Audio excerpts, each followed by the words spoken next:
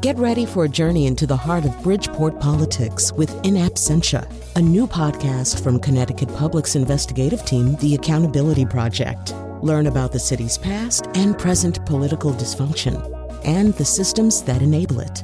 Tune in wherever you get your podcasts. Funding provided by Francisco L. Borges and the Melville Charitable Trust. Welcome to Seasoned. I'm Marisol Castro. And I'm Chef Plum. We originally thought about interviewing Portland-based chef Gregory Gourdet as part of a show focused around athletes and what they eat.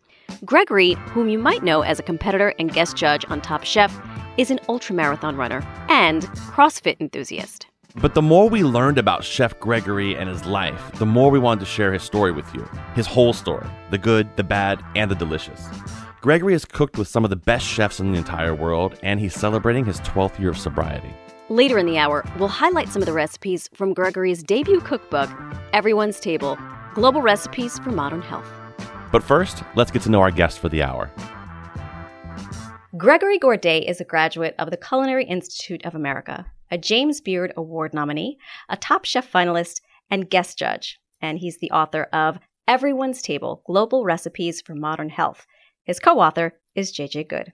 It's so good to see you, Chef Gregory Gourdet. Thanks for joining us. My pleasure. Thank you. So I've been a fan since Top Chef. I was rooting for you then, just as a New Yorker to New Yorker. Thank you. But you are Haitian by way of Brooklyn and Queens. Mm-hmm. How did that pan out, those early years back in the gritty streets of New York? Yeah, I grew up, born in Brooklyn, raised in Queens. Right after I was born, my parents moved to Queens, where we lived for many years, many decades. Catholic school, very Haitian household upbringing, very big Haitian community with a lot of families of immigrants and immigrant families. You know, it's oftentimes one group of family members will move to, a country and then followed by other relatives. So, aunts would visit. Both my aunts kind of had work in the States. My aunt, Micheline, she has a clothing store in Haiti. So she would shop in the garment district all throughout the city. My cousins, a lot of them moved to New York to go to school. So it was always a very, very busy, bustling household. My parents worked quite a bit. They worked 2 jobs to provide for us. So oftentimes, my grandmother or aunts would come and stay with us and take care of us while my parents were at work all day. It was a very, very loving household filled with lots of family, lots of relatives coming back and forth from Haiti, and lots of Haitian food, actually. But the thing is, I just didn't cook when I was younger. I think I was playing and reading and just hanging out and going to church. But I was always very, very well fed. I believe that as I started to read your cookbook, which reads like a novel in many ways. You brought me back to my days after going to Mass. I'm Catholic also. I'm first generation. Mm-hmm. And Mass seemed like forever. And I just couldn't wait to get home because I knew there would be plátano maduro. Yeah. There would be huevitos. There would be just this great platter of food as soon as I ran past those church doors. Was that similar to your experience? Oh, absolutely. So Catholic school, church every Sunday. My parents were really religious, but they were great. They never really, forced religion upon us. It was a very welcoming and understanding household for sure. And I'm really grateful for that. But, Sundays after church, my mom would wake up early. She'd start cooking. We'd go to church. We'd hit the Haitian bakery on the way home, have, these buttery, flaky Haitian patties, and they'd be filled with, spicy beef or salt cod or chicken, and maybe we had a couple of relatives over, but it was always a lavish feast. Haitian-style chicken, rice and beans, plantains in multiple ways for sure, and always one of the best parts of the week for the family, 100%. Yeah, I think what's so cool about hearing these stories, I have very specific. I remember being a kid standing on a stool making my first egg sandwich, when I was, 6 years old, 7 years old or something like that. But it's that smell of the stove turning on, of that butter starting to melt down in that pan, making that burn noise, that it starts to really kind of bring you back to stuff. And I feel like you're a pretty sense-driven guy yourself, aren't you? Yes. When I started learning how to cook, I worked in lots of different styles of restaurants, and I worked in French restaurants, and the latter part of my career took me to Spanish restaurants and Pan-Asian concepts. So I really had to go back and learn how to make Haitian food because I just didn't grow up cooking it. I grew up eating it quite a bit. So it was always a great victory when I could make something and it triggered a really intense memory. When I finally got the rice and beans down the right perfect way and it tasted just like I remembered my aunt's tasting, or the chicken cooking in the Creole sauce and it smelled just like what I remember my grandmother's house smelling like. Those are like those aha, this is great moments that I've had in my later career. Food memories can kind of trigger and be triggered by smells, by sights. And, it takes you back to a place you haven't been in many, many years, but a place you remember really well. It's funny. You look at, you and I both were graduates of CIA, and, it's such a classic French cooking that we're taught. Recently, we just started doing a lot of talking about here on this show and with other chefs. They don't really teach us a lot there about, like you mentioned, Haitian cuisine or Norwegian cuisine or African cuisine. It's pretty straightforward. And I think that's kind of a downfall. We really need to try to learn more about those cuisines. I think they can get lost in the mix if we're not careful. Yeah. I definitely think there's a lot of conversations about that, how, there isn't just one food. And oftentimes, even on Top Chef, recently we had a Pan-African challenge, and a lot of the conversation was about how, oftentimes the stories about French food or Italian food, maybe even Japanese food. We think about those type of restaurants as fine dining, but we don't think about, other cultures. And there's definitely a huge movement in our country, I think, as more people become entrepreneurs and business owners and more smaller restaurants kind of gain some fame and garner more guests and put themselves on the map. We can talk about Haitian restaurants and West African cuisine and Guyanese cuisine and Jamaican cuisine and all these kind of unsung kind of heroes of, culinary, because just because certain cuisines are more popular, that doesn't mean that there aren't amazing cuisines out there that we need to know, as, a beautiful country made up of many, many many different types of cultures. Gregory, I wonder if you could bring us back, because before you got to CIA, you actually started at NYU. I did. And that didn't quite pan out. Were you studying medicine? I was pre-med. I know. At one point, I thought I was going to be a lawyer, and didn't pan out. Yeah, again, it's a very classic child of immigrant stories. You need to be a doctor or a lawyer. But my parents actually both worked in the medical field. My mother was a hospital microbiologist, and my father was a hospital chemist for all their careers throughout hospitals in Brooklyn and the Bronx. My parents also taught at city colleges. So, I just always thought when I was younger, I wanted to be a pediatrician, and I entered pre-med at NYU. And for some reason, I just did not click with the coursework. The chemistry and the biology completely went over my head. And I actually went out to college and I thought I wanted to do wildlife biology. So, I've always been kind of very interested in natural resources and the environment and conservation. So I went out to Montana and I entered into the courses, and I found myself studying barbed wire with a bunch of cowboys. And I was like, well, I don't think this is exactly for me either. And it was actually there that I started cooking. I was finally living on my own for the first time, paying my own rent, feeding myself, responsible for myself. And that is when I started cooking, and I started making really, really, kind of effective and high carb meals with, my little college paychecks. And, I started reading cookbooks and having dinner parties and having friends over. And I would stay in Montana for the holidays, and we would have big lavish parties. And some of my friends were like, hey, you're actually good at this. And my one friend, Claire, I'll never forget, she was like, you should work in a restaurant. And I was like, oh, that's an interesting idea. And I just started washing dishes at one of the cafes in town. Also started making sandwiches at this deli. So those were my first two jobs. Very, very humble beginning. Kind of already pinpointing my work ethic to start with two jobs right from the get. But I think the funny thing is overall is that biology and chemistry and the environment, all those things that I kind of dipped out of are so much a part of actually cooking. Biology and chemistry are 100% a part of cooking, and your relationship to the environment is extremely important when we talk about farmers and our natural resources and how things are grown and sustainability in food. So all those things are still very much a part of what I do today. So I think that's one of the best parts. Absolutely. I love that you just said that, because I think that it's such an important part that people don't realize as a chef. Food is more science than art, in my opinion. I think if you understand a pH scale and you understand that one side's alkaline and one side's acidic, you got to hit it right in the middle. Great flavor is all about balance, and that's the key thing there. And I think that, having someone like you come on and say that too is just such an important thing for chefs and cooks and young culinarians who may check this program out to hear. Yeah, I mean, I think I've been extremely blessed to be a part of this industry. And, I know my career can just develop into so many things. And I think for young people to understand that there's so many avenues you can take to be a chef. And it's so multifaceted. And, yes, I've been on TV.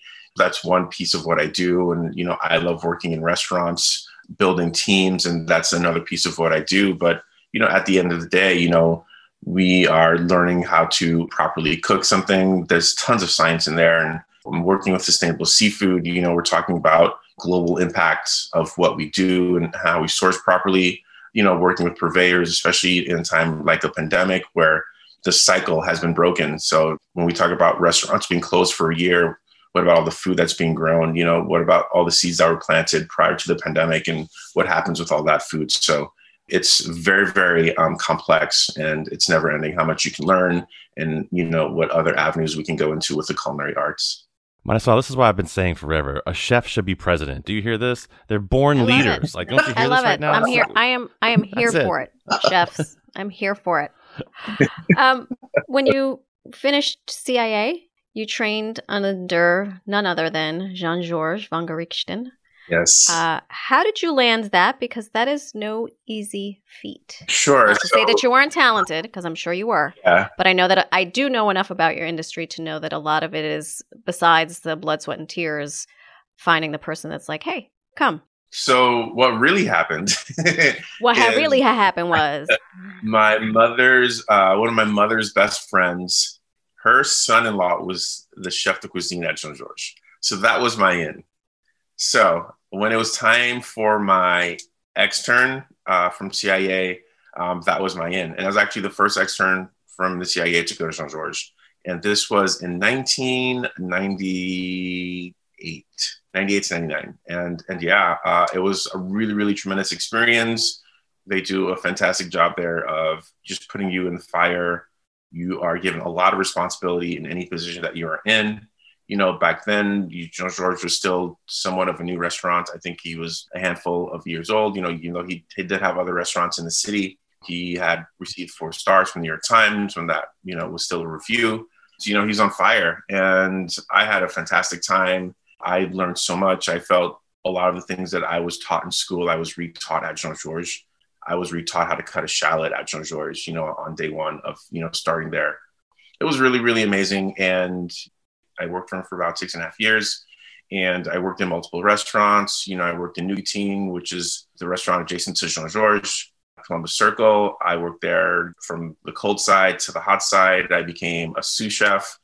And at one point I became a chef de cuisine for his modern Chinese concept named Restaurant 66, which was in Tribeca. So a lot of things happened at that time, and I definitely credit him and his main recipe developer, his head of culinary, Gregory, who's my mentor, for really teaching me so many things, how to use acid, how to use chilies. George always did really well with incorporating healthful elements.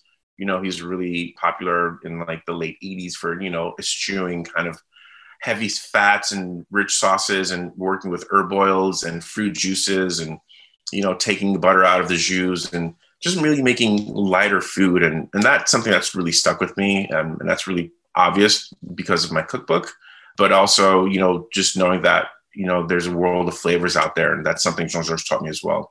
He spent an early part of his career in Asia. So we always played with ginger and chilies. And, he was one of the key chefs forging the fusion movement, which is really popular in the, kind of early aughts, late 90s. So I learned quite a bit from that man. And just to clarify so everyone knows what Chef's talking about, an externship at CIA happens about the halfway point of your degree program. You finish your wines class, and then you go on your externship, which is like an internship. You basically go work at a restaurant for almost free, and you kind of do what you're told, and you don't ask a lot of questions, keep your mouth closed, and do what they tell you to do. It's a great experience to get that chance to go and do something like that with a big, giant, world-renowned restaurant like that, Chef. What a great experience that was. Yes, 100%. To be able to cook in New York City during that period, was definitely a career-defining kind of life-defining experience for sure. It's like the time frame of New York City food kind of right then and there really starting to explode and become this mainstream mecca more so than it ever was, I think, then. I mean, it was definitely an era, is the early 2000s. There's still big clubs in New York City. Sex and the City was on TV. There's still like the mega restaurants like Gourdet. So it was definitely a heyday, and it was definitely very, very fun. When we come back from the break, Gregory shares more about his early days as a chef in New York City and the turning points that made him change his life for good. I really asked myself if I was done drinking and doing drugs for the rest of my life, and I looked in the mirror and I told myself yes. After that, I walked into my first meetings of Alcoholics Anonymous, and I've never looked back. I'm Marisol Castro. And I'm Chef Plum. You're listening to Seasoned. We'll be right back with more of our conversation with Chef Gregory Gourdet.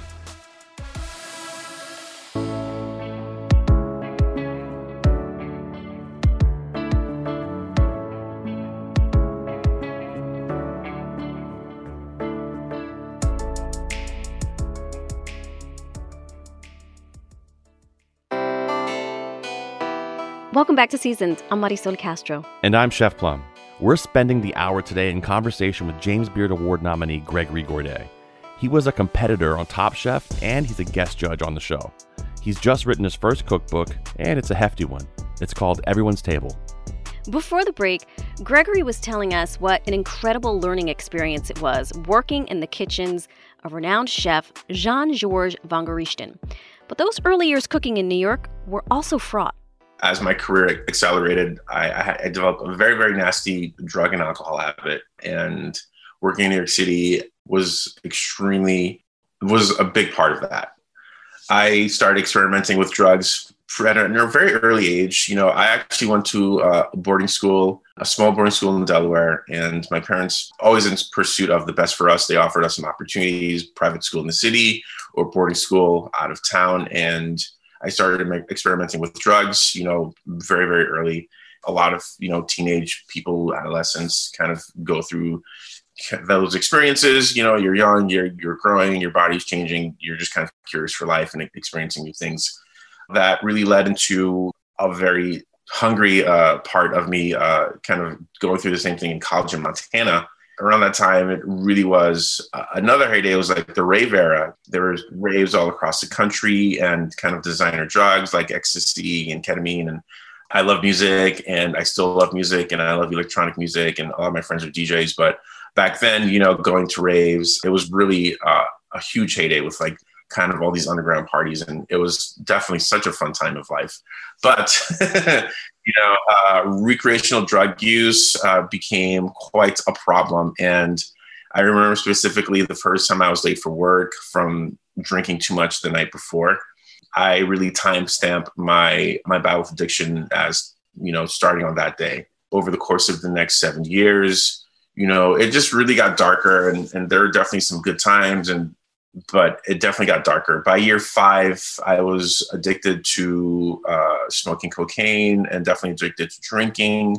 I had been going through jobs at that point, working at multiple restaurants in New York City, places like I don't even put on my resume. It was a dark time. I was with a good friend of mine, and he was kind of going through the same thing. And we were just kind of supporting each other through this kind of dark phase of addiction, and you just like making poor choices. But at the end of it, I checked into rehab in Union Square. Good for you. And it was an outpatient rehab.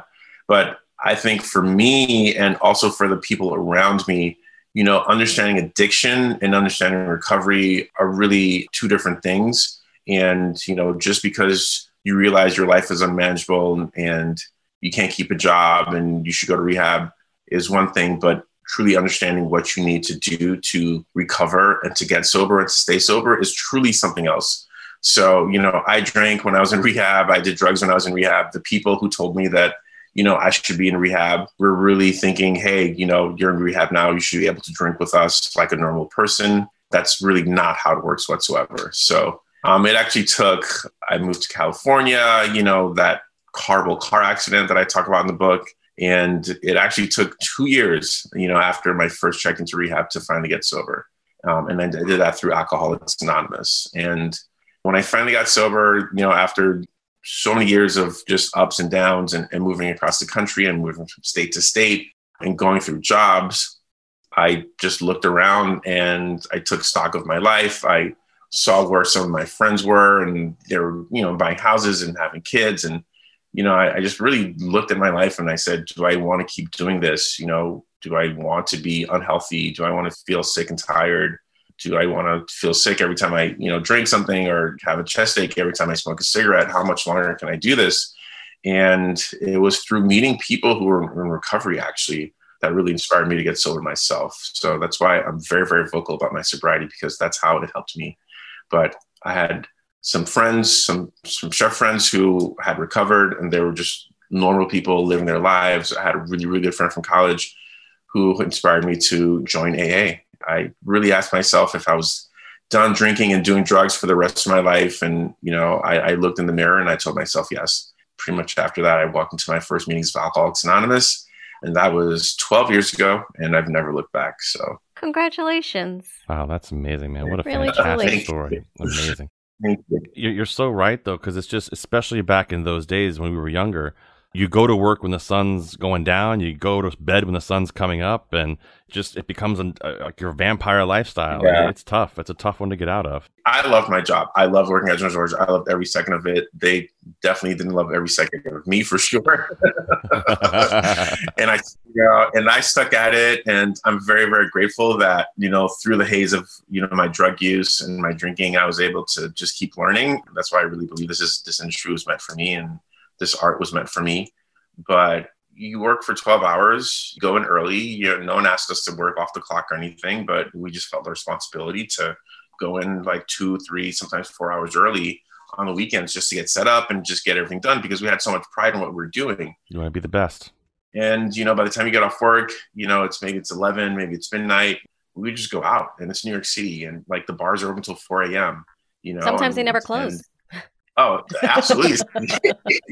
Sometimes, then after that, like by the time multiple people from multiple restaurants, we've all kind of gathered together, and 4 a.m., the group of responsible people, they go home, and then the rest of us, we go back out. By like 6 a.m., people just making really, really poor decisions at that hour. I often think that it's really important to realize that you learn from your mistakes. So I don't want to regret any part of that, because all those experiences made me the person who I am today. But I mishandled that part of my life, for sure. And because you're so vocal about it, I think chefs like yourself being so vocal about this you're starting to kind of see a little shift in the industry. I think you're starting to see more people who treat their work like an athletic event, where they go and they train and they take care of themselves and they take care of their mental health, and they're not out drinking all the time like 20 years ago or 25 years ago. I think there's definitely becoming a mainstream global change in the industry because of chefs talking more and more about that sort of thing openly. Yes, with the change in the generation and the current workforce being characteristically, very different than my generation, I think there have been a lot of conversations about all of this. And I would probably timestamp it to about like 5 or 6 years ago as we really started talking about mental health in the culinary industry. I think a lot of it started with Me Too and the reckoning that took place in the restaurant industry. But yeah, the restaurant industry has so many issues, and I think we're still working through a lot of it. And a lot of those issues came out last year as well, right, with the pandemic and Black Lives Matter. And I feel like we're still in an industry reckoning. But I think the sober chef kind of thing started popping up about 5, 6 years ago, and people were talking about just addiction and recovery in the restaurant industry. And 100%, the restaurant industry has 100% the highest rates of addiction in any other career profession. It's the hours, it's the lifestyle, it's getting off work at night, it's being rewarded for finishing your job with alcohol, maybe even drugs sometimes. So it's kind of really changing that culture. And currently today, I'm in a recovery group called Ben's Friends, which is specifically a recovery group for people in the restaurant industry. So it's a very, very safe space for chefs and bartenders and winemakers to talk about their issues with addiction, their joys of recovery, in a space with people who understand. So if you walk into an AA meeting and you're like, I'm a bartender, but I'm in recovery, it might be a little confusing to the majority of the group there. But in Ben's Friends, we understand that we're in this profession. It's what we love. It's what we want to do. And we want to make it work with our recovery as well. So yeah, I think it's really important that we keep having these discussions. I think, a lot of chefs have been criticized for toxic behavior because of the people that they became working in some tougher kitchens. Yeah, absolutely. I had a tremendous experience I was never abused in my kitchens. There was a fantastic person. He ran great kitchens, but that's not the case for a lot of people. I know cooks who've been mentally and physically abused by their chefs, and all that definitely has to stop. So yeah, it's a tough industry, and I think we're moving towards a better place. And even today, as we talk about what we need to move forward, and we talk about Black Lives Matter and equity and fairness for all, these are conversations that we're still having, and industry workers are still asking for fair demands in restaurants. And I want to do my part as well to make sure that my teams feel safe. Gregory, you mentioned a very important word, reckoning, which I think has become, sort of the symbol, not just in the restaurant industry, but I think overall, as a result of this pandemic, everyone has sort of turned in and looked at where there are flaws in systems writ large, writ small, in the restaurant industry in particular. And I know that in lots of large cities, there have been people who have come forth and said, I was sexually harassed, or I was treated, unfairly. And I'm certainly not the judge or the jury, but I know that you have a particular stance with that, and that you have interacted with people that you've come across, because your words, not mine, you would never want to see anyone feel any sort of slight, because you have this history as a Black man, as an immigrant, someone who has battled demons.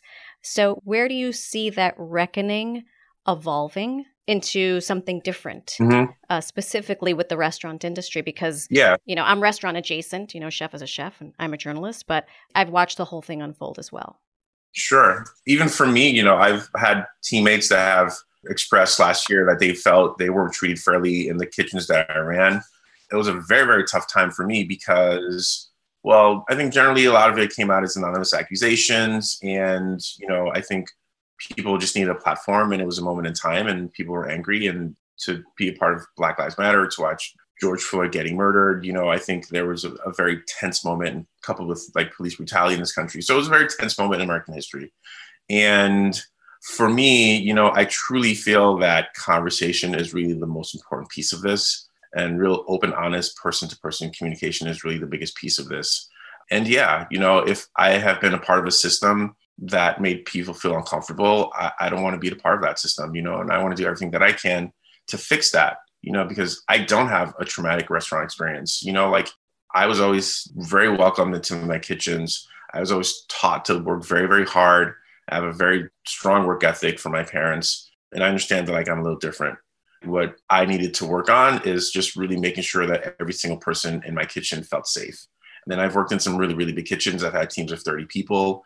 And I think the whole experience has helped me understand that I need to do my part to be better at making sure that everyone has a platform, everyone has a voice. I feel what I learned the most last year is that I literally have everything that I ever wanted. And I think being in recovery is really something that helps me understand that, I've really been through the worst times of my life, and I really don't imagine it can get any worse. So it's really important to me that I share all my resources with my teams. And, I was able to do a pop-up last winter at the height of the pandemic, and it was a really good experiment. And we were able to employ, staffs of Women-X and women and BIPOC. And, our team at the end was 90% Women-X and 90% POC. Was that by design? It was 100% by design. It was 100% by design. And, my 3 managers were women. Yes, they were 100% the best persons for the position. And yes, I've worked with a lot of fantastic people, and I want them to keep being part of my team. It was very loud and clear that, a lot of women in the industry feel that they've been mistreated, and I want to do my part to help change that story. And, as a Black person who has made his way through this industry, I want to be able to be an example of, for all BIPOC, that yes, we live in a very challenging time, and yes, there's a lot of risk with just being alive today. But, if you can align yourself with the right person, you can achieve success. And I want to be the person that people cling on to, and, we all achieve success together. I love that. And I personally want to thank you for doing that, because as a Latina, I try to do the same thing with people in broadcast journalism. We're heading into a break, but before we do, Gregory mentioned the recovery support group Ben's Friends. If you work in the food and beverage industry and you're interested in sobriety, Ben's Friends holds nationwide meetings daily over Zoom. Find out more at the website bensfriendshope.com. I'm Chef Plum. And I'm Marisol Castro. We'll continue our conversation with Gregory Gourdet and dig into some recipes from his book in just a few minutes. But first, you're going to hear from our producers, Robin Doyon-Aiken and Katie Tolarski, about how you can support Seasoned. When you pledge your support during this hour, you're letting us know that you value conversations with chefs and cookbook authors like the one you're hearing right now.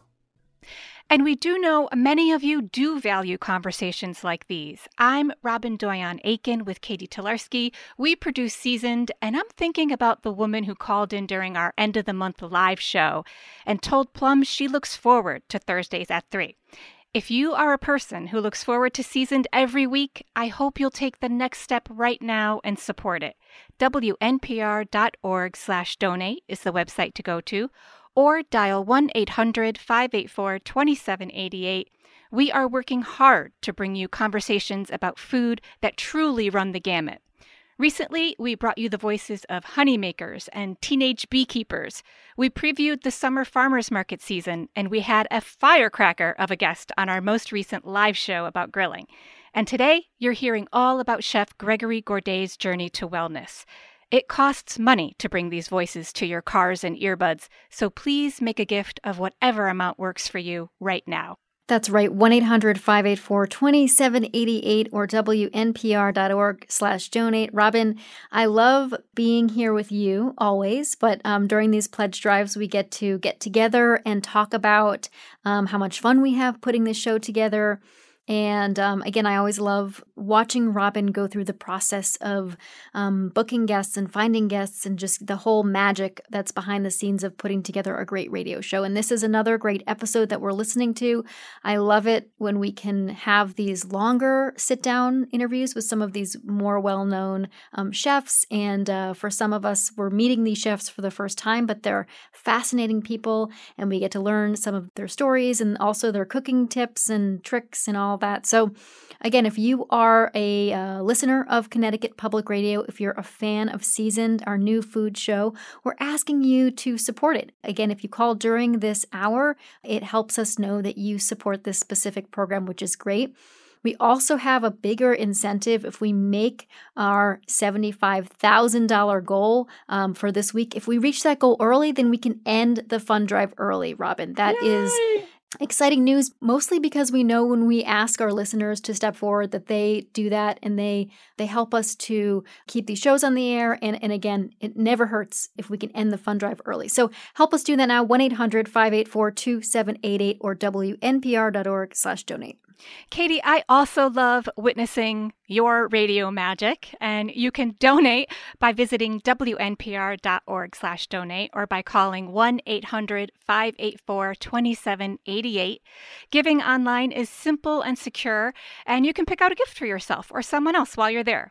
Seasoned listeners might be especially interested to know that through our special partnership with the Village for Families and Children, when you make a pledge of $15 a month, you can help feed a child for a week through the Village's after-school program. The Village serves children in Hartford, Middletown, Manchester, and Meriden. Maybe you're a coffee or beer drinker. When you go to WNPR.org/donate, you can see mugs with your favorite shows on them and pint glasses so you can toast to your generosity. WNPR.org/donate is the website to go to, or dial 1-800-584-2788 and let us know that you want to support Seasoned and everything you hear on Connecticut Public Radio. That's right. We have so many thank you items at WNPR.org/donate. You can see them all. Lots of mugs and also, I think there's some socks that we're featuring again, and lots of ways for us to thank you for your pledge of support here at Connecticut Public Radio. This is our June membership campaign. We wouldn't be here without your support. This is listener-supported radio. So we're so appreciative of all of you who are members, all of you who have stepped step forward to become part of this community to help bring Seasoned to you day after day. But if you have not yet, please do it now. Please call us 1-800-584-2788. Support Robin and Chef Plum and Marisol Castro and all the folks who make this possible. Again, the number 1-800-584-2788. The website WNPR.org/donate. Do it now. It's fast, it's easy, it's secure.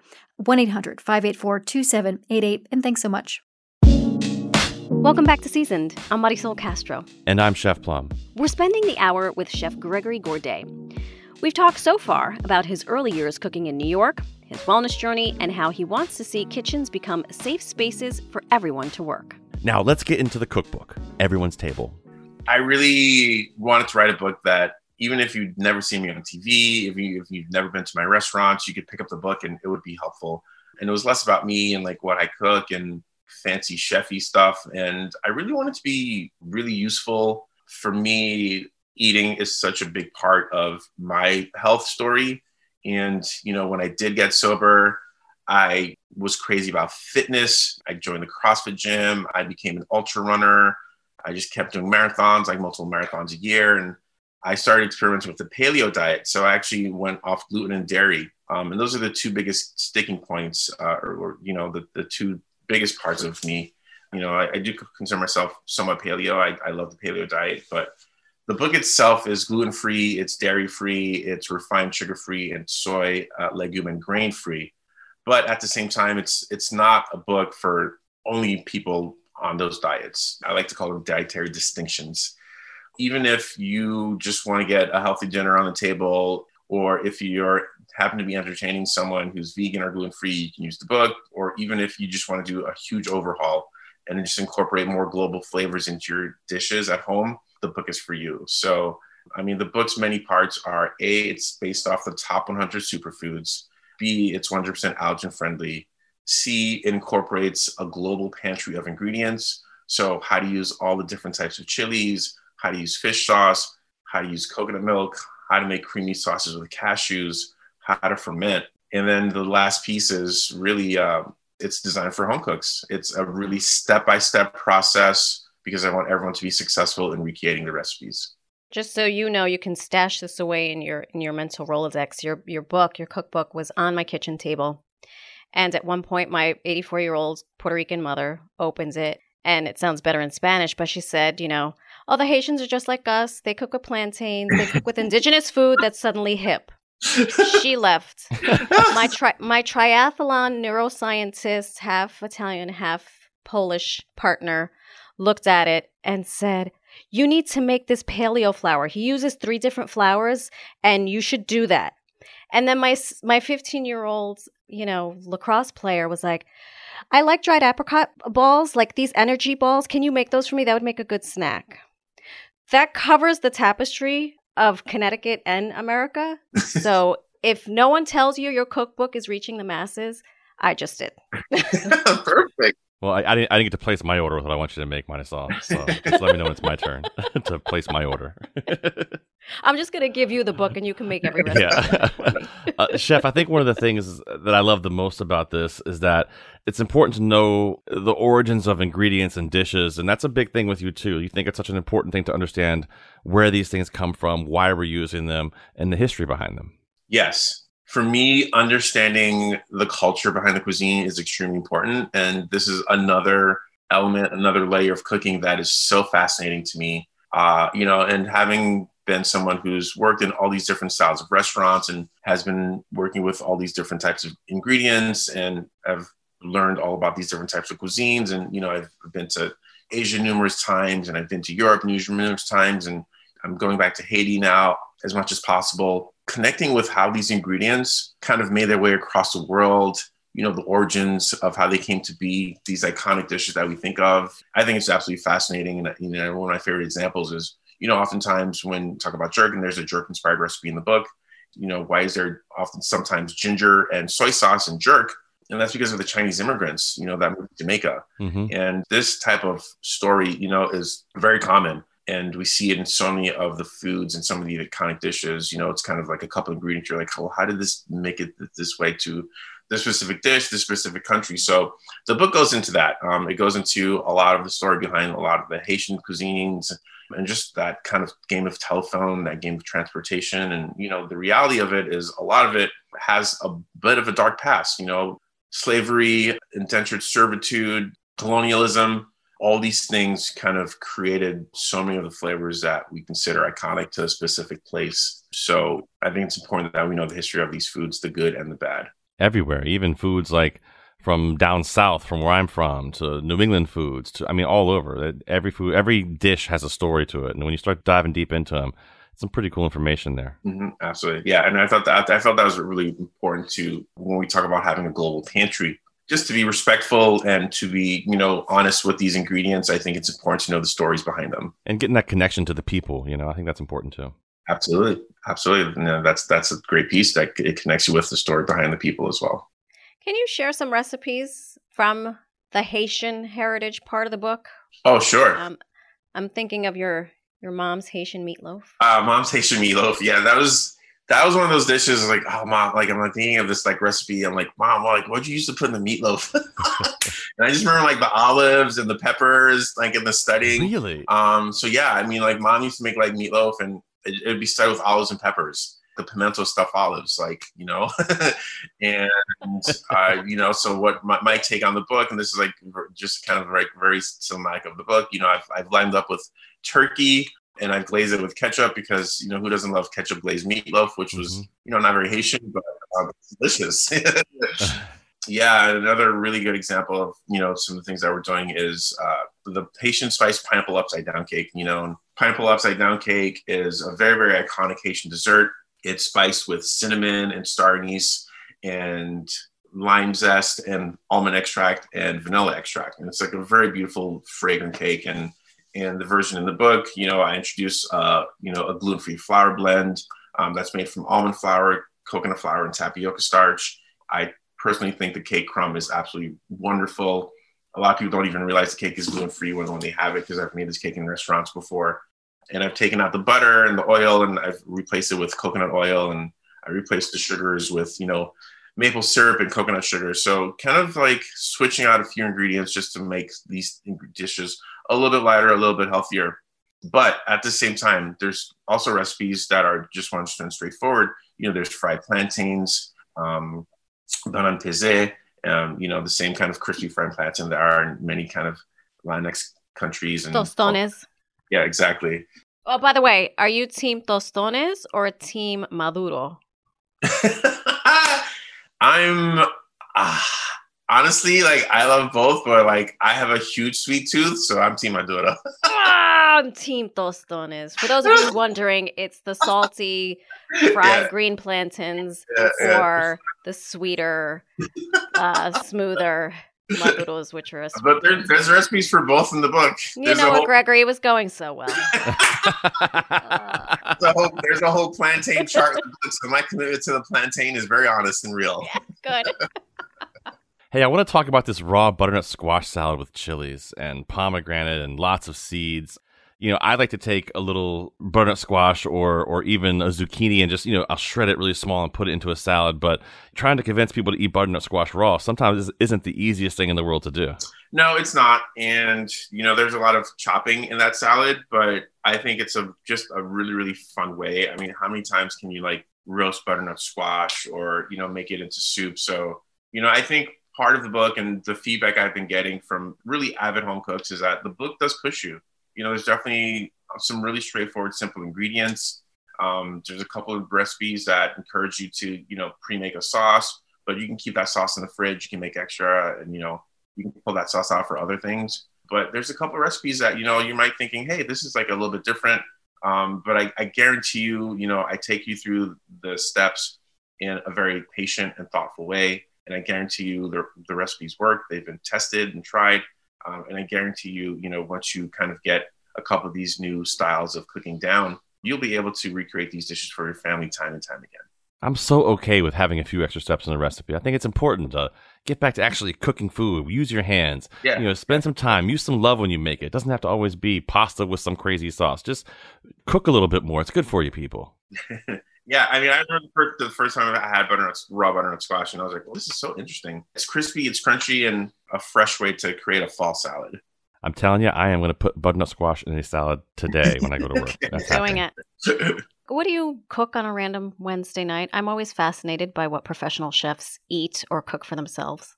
I'm very, very simple, honestly, and I eat a lot of birds and fish, really. So I'll roast chicken thighs with like mushroom powder, or I love roasting a whole chicken. There's a whole spatchcock chicken in the book over a bed of vegetables. And maybe I'll, either slow bake or roast crispy with the skin on a large piece of salmon. And I always have like a funky sauce or hot sauce or chili oil in my pantry or in my fridge. One of my favorite sauces is a chili lime sauce that's in the book. And it's like fish sauce and lime juice and garlic and chilies. And you can keep that in your fridge for months. And it has heat, it has salt, it has funkiness, it has spice, and it's really perfect on almost anything. So I actually made that on Sunday and threw it over some chicken. It was awesome. I can co-sign. It's yummy. It's really good. Okay, good. It did take me 3 years to write the book, so I'm extremely proud of it. And I just hope the book brings people joy. And I hope my story inspires people to kind of destigmatize addiction and kind of be a voice for people kind of struggling and offer support and resources and always know that there's a way out. You're a legend, Chef. We appreciate you. Thank you so much. I've had so much fun today. That was Gregory Gourdet. His new book is Everyone's Table. We've got the recipe for that Haitian pineapple upside-down cake on our site. Go to ctpublic.org/seasoned. I'm Marisol Castro. And I'm Chef Plum. Seasoned is produced by Robin Doyen-Aiken and Katie Tolarski. Marisol and I hope you'll stick around for just a few more minutes so Robin and Katie can tell you how you can support Seasoned and all the local shows you hear on Connecticut Public Radio. Visit WNPR.org/donate and become a sustaining member at $5 or $10 or $15 a month, or whatever amount works for you. This is Robin Doyen-Aiken. I'm with Katie Tolarski. We are jumping back in to ask for your support. You can also call 1-800-584-2788 and make your pledge of support that way. We have a summer of fun shows planned, and we can't wait to share more stories with you about Connecticut's farmers and restaurants, bakeries and coffee shops and breweries and distilleries, but we need your help to tell stories and feature all the passionate people growing and cooking our food.